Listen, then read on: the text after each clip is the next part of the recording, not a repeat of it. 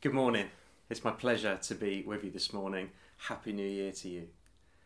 Today I'm going to be starting off a new preaching series through the book of Philippians. It's something that we're going to be going through as a church over the course of this next term, and I'm really excited and eager to be doing this. Philippians is a fantastic book in the New Testament, and I really want to encourage you to take some time to read it. It's only 4 chapters long, it's quite short. You could read it easily in one sitting, and I hope that it will be a book of the Bible that you read many, many times over the next couple of months as we preach through it Sunday by Sunday. Why did we choose the book of Philippians? Well, we felt as a leadership team that having spent much of last year looking at the Sermon on the Mount and learning from Jesus' words directly, that we thought it would be good to have some teaching from the New Testament into us as a local church. And we felt that one of Paul's letters to one of his churches would be a very relevant thing for us to go through. And as we looked and studied a bit more deeper into Philippians, we just found that it was a book that is very relevant, we believe, to the time that we're in at the moment. It's a book that was written to a young church by Paul, the apostle who founded it. We are a relatively young church. We were only established almost exactly a year ago. Elders were appointed, and we went from becoming a site of Church Central to a church in our own right. So we're a relatively young church. Paul wrote the book from prison. He was imprisoned either in Rome or Ephesus, and that's something that rings out in the book, his longing to see the church, but the fact that he's forcibly stopped from doing that. And of course, all of us are still living with this daily, weekly thing of not being able to see one another and not being able to meet together in the way that we would so love to be able to do. So there's something about being forcibly separated from one another that resonates and rings true.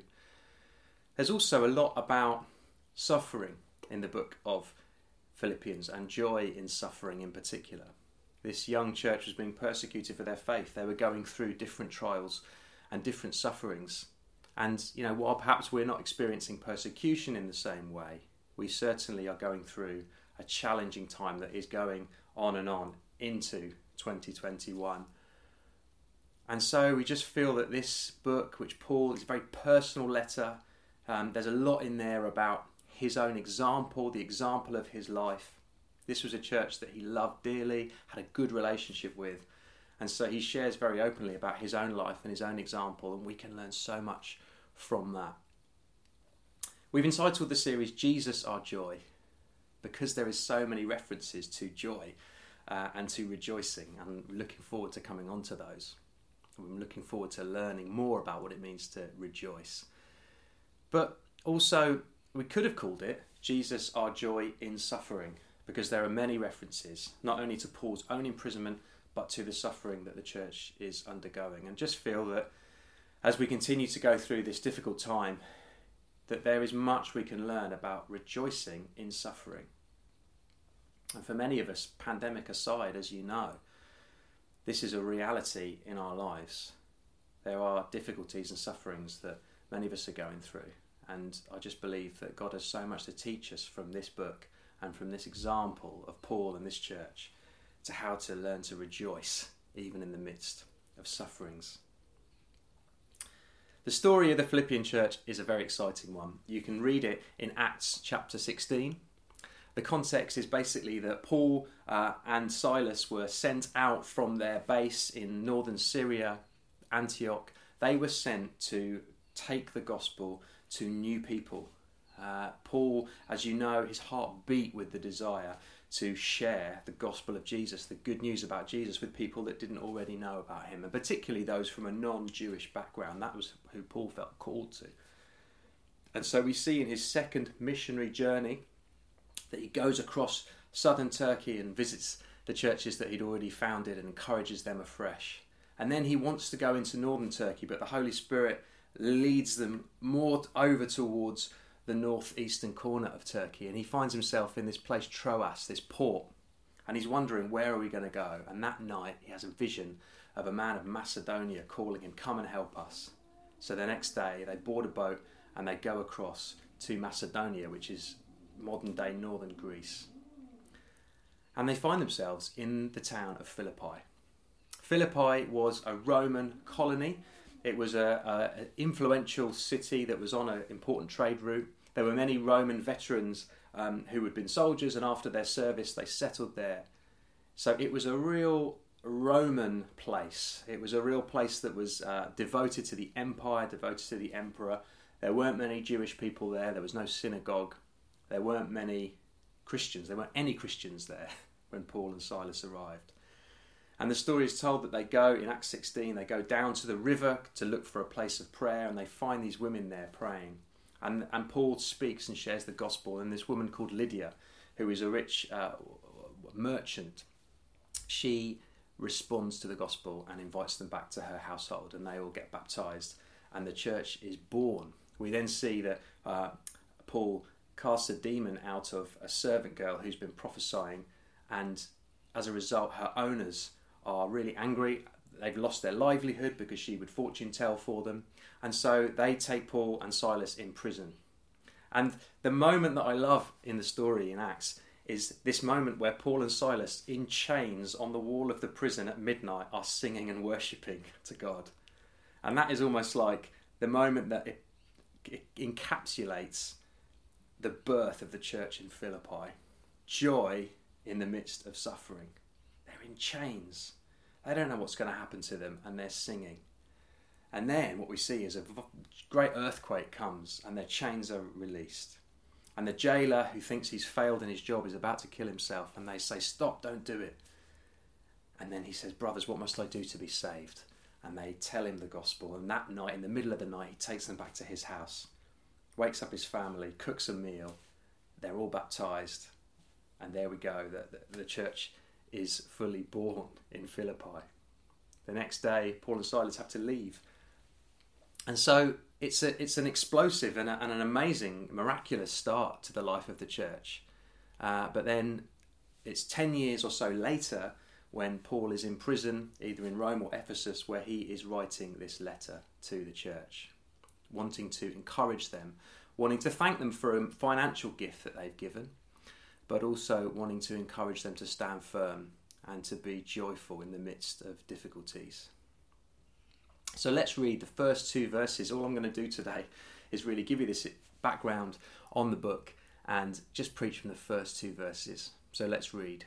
It says, "This letter is from Paul and Timothy, slaves of Jesus Christ.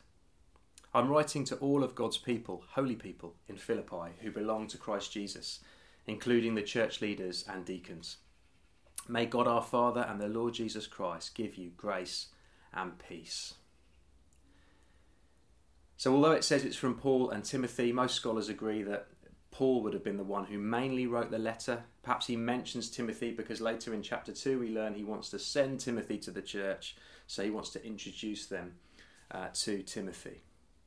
I'm just going to draw out here the three titles that are used to describe three different groups of people, and we're just going to spend a few minutes on each of these this morning. The first title is church leaders and deacons. The second is God's holy people. And the third is this idea of slaves of Christ Jesus. So Paul refers to these three groups of people in his introduction.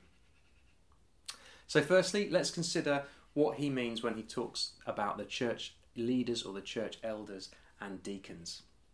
Clearly the letter is addressed to the whole church. So a question that arises is, why does he mention the church leaders and deacons? Why does he single them out for special mention? Does it mean that they are in some way more important than the rest of the saints?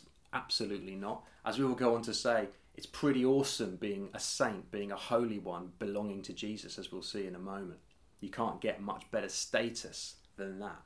And so the church leaders and deacons are simply believers who have a role in the church.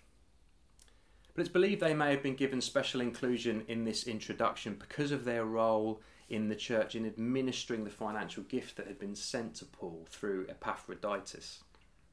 And it could be that Paul wished to honour their role in that. Well, look, it's just important to take this moment to spend a couple of minutes on considering the role of elders and deacons in the church. While they are of no greater worth or greater status than any other believer. Absolutely not. They do, however, have a frontline role through the power of the Holy Spirit in building the church of Jesus and in seeing the kingdom of God advance. They're very important people in the church, and you're well aware that we have elders, of which I have the privilege of being one, to govern our church. And I know, and I just want to thank you on behalf of the eldership team of Church Central West for your faithfulness over the past year as a church. That you're not a difficult church to lead, in the sense that you have been so responsive to our lead, you've been so encouraging, you've been so prayerful over a really difficult time, and we just really appreciate that, and we just love you, and we are devoted to you as an eldership team, and it's such a privilege, I speak on behalf of all of us, to lead this church. You may wonder, well, that makes sense, I understand about elders, but what about deacons? Do we have them in our church? And if so, who are they? It's a very good question. Well, the New Testament teaches that deacons should be tried and tested in the same way that elders are, and should be exemplary believers and live godly lives. In terms of the role that they fulfill, it's simply those that take responsibility for a particular area of church life, which is delegated to them from the elders. The word deacon simply means servant, so it's someone who takes on a role of delegated leadership from the elders. So perhaps now you're thinking, maybe we do have deacons, because there are people that do those kind of roles in the church. Well, I just want to say, we really believe in deacons in this church. It's a biblical office. It's something that we do affirm and believe in. And there are people who are fulfilling these kinds of roles, but these have not been formally recognised as deacons. Why is that? Well, firstly, because the church is a dynamic thing. It's a dynamic body. It's mobile, it's moving, the different roles and different parts are needed for different seasons. And sometimes deacon type roles change. I mean, for example, there were a number of people who had responsibility for making Sunday mornings run up until 9 or 10 months ago. And now all of a sudden that has changed, and there are different people who have stepped up into different roles that have been needed during this pandemic season. So deacon roles can sometimes last perhaps a little bit shorter than elders' roles. Secondly, also because we're a relational community where we're led by the elders and governed by the elders, these roles are often worked out relationally with the elders and then received relationally and by trust with the church. So almost these are things that happen perhaps a bit behind the scenes, and that's why we have people operating in deacon roles without having kind of a lot of fanfare made about the actual title. And that links to the third point. Thirdly, we don't want to create positions which are elevated above other forms of service in the church. And that's because we believe we're a body where every member has a part to play. That's really important. And no one role is really more important than others. But it is at moments like this where it's good to acknowledge that there are people leading and carrying responsibility in the church. And if that's you, I want to thank you so much for all that you do on behalf of the whole church, really, in the service that you bring. Just the final thing to say on this is that we do intend to recognise and appoint and sort of do more around deacons in the future, hopefully this year. I don't want that to be a kind of, deacons, and sort of suddenly inflated above what it should be, but just feel that it's important to acknowledge people that are doing these roles. It's a biblical thing. And so the best thing you can do is to pray for the elders and deacons, and pray that God would develop more leaders as we grow, that he would develop more people to carry more responsibility, so that we are a healthy church that's governed and led biblically. That's what we want to be, isn't it? Just like the church in Philippi was. So that is simply just the first point, elders and deacons. The second group that Paul refers to is the holy people of God in Philippi who belong to Jesus Christ. To be holy means to be set apart. Now, the recipients of this letter are those that God sees differently from those around them. In all of this great city of Philippi, with all of these decorated veterans and other special people, it was the church this motley group of different people, a jailer, a female business leader, and all the others in between, who God sees as different. They were set apart by God to be special recipients of his lavish love. And that's what it means to be holy, to be set apart. Another word, of course, that translations use for this is simply the word saints. To the saints in Philippi, the word saint simply means holy one. One that has been made holy, one that has been set apart. Saint is not a special title given to historic Christians who've passed certain tests and have done wonderful exploits. It is a title that the Bible gives to everyday Christians just like you and me. Those who have been set apart and made holy by the power of the cross and resurrection of Jesus Christ. Those who the gospel story, the good news, has impacted and changed and transformed. Those are the people that are saints. This is the glory of the message of Jesus Christ that Paul was motivated to carry thousands of miles, is that it is for everyone and anyone. Eventually, Christians transformed the ancient world just by being Christians, by being saints, by being the church.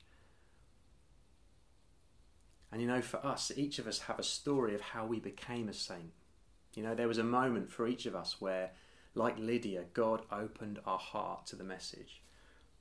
I'm sure there was a journey for each of us. Some of that was being brought up in a Christian home. Some of that might have been a more dramatic conversion in the same way that the Apostle Paul had or the Philippian jailer had. But the Lord opened our heart to the message.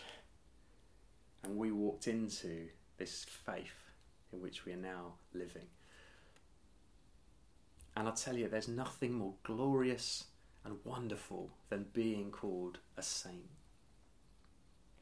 And let's remind ourselves daily of the glorious reality of that. Perhaps it's time to dust off your Freedom in Christ book. It was this time last year that we were embarking on doing the Freedom in Christ course in life groups. And many of us benefited so much from that teaching and a lot of that foundational stuff about who we are in Christ. And that was one of the main points I remember, was we're saints. We were sinners, and we sometimes still sin, but we've been set free from sin and have been made into saints of God.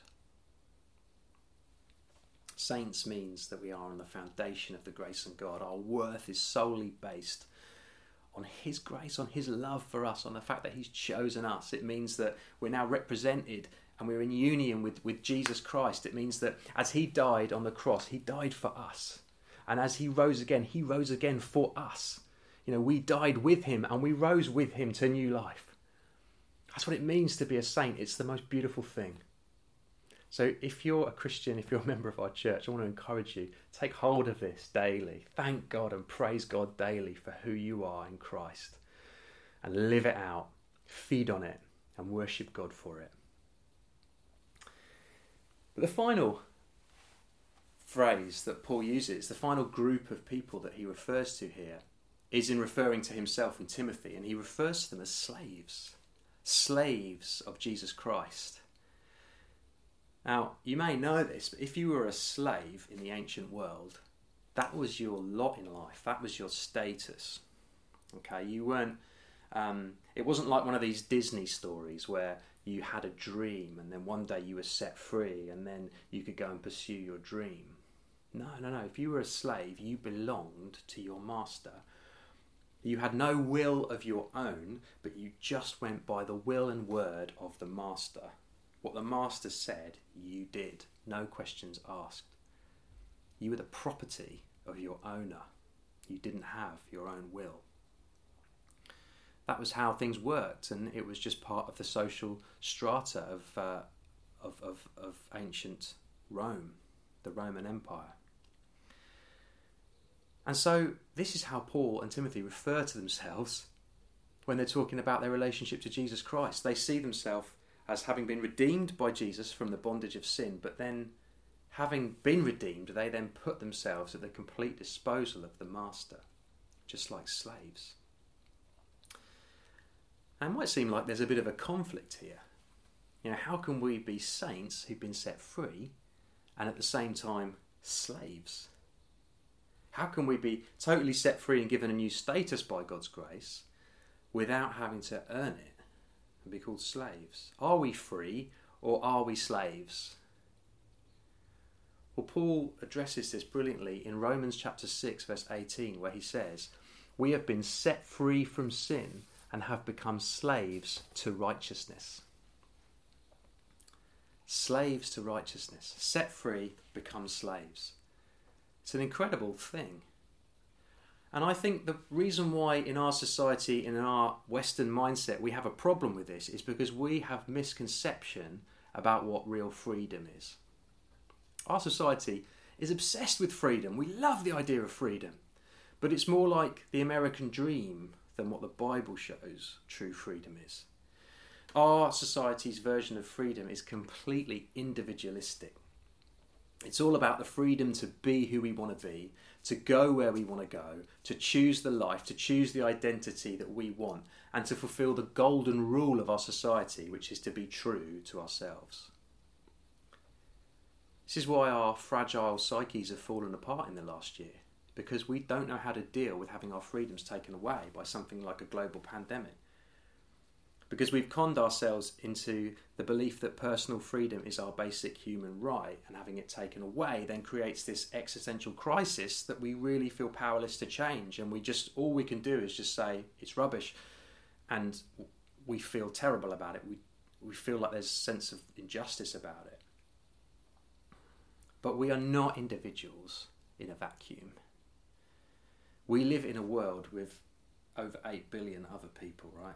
We were created by God for relationship and for community. We were designed to relate to one another, to not just be a load of individuals buzzing around, but to be interconnected with one another. So this changes how we can see freedom, because if we're given freedom in this context, we instantly have a choice, and that choice is, how will we use our freedom in relation to others? Will we use our freedom for selfish means? Or will we use our freedom to bless and serve others sacrificially? Bring God into the bargain, and the stakes are raised even further. Will we live for ourselves and satisfy our own desires, or will we live as slaves to God? This is what Paul and Timothy and Silas and the others, this is what they grasped and got hold of. And this is true worship, as it says in Romans 12. In view of God's mercy, offer yourselves as a living sacrifice.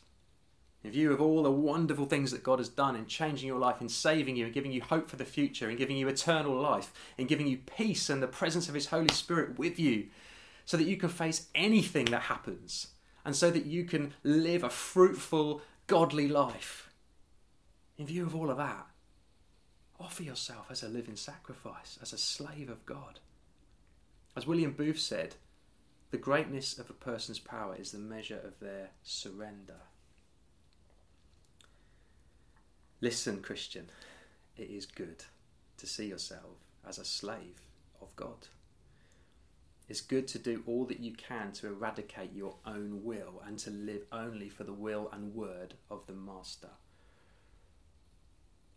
In 2 Corinthians 5:15 it says, He, Jesus, died for everyone, so that those who receive His new life will no longer live for themselves. Instead, they will live for Christ, who died and was raised for them. Jesus and His good news unashamedly asks us for nothing less than 100% obedience. He's given His life for us and laid it down. He's given us so many blessings and benefits. But part of the deal is we give Him everything too. So why don't you reflect on that as we close now? What is it you need to still lay down and give God?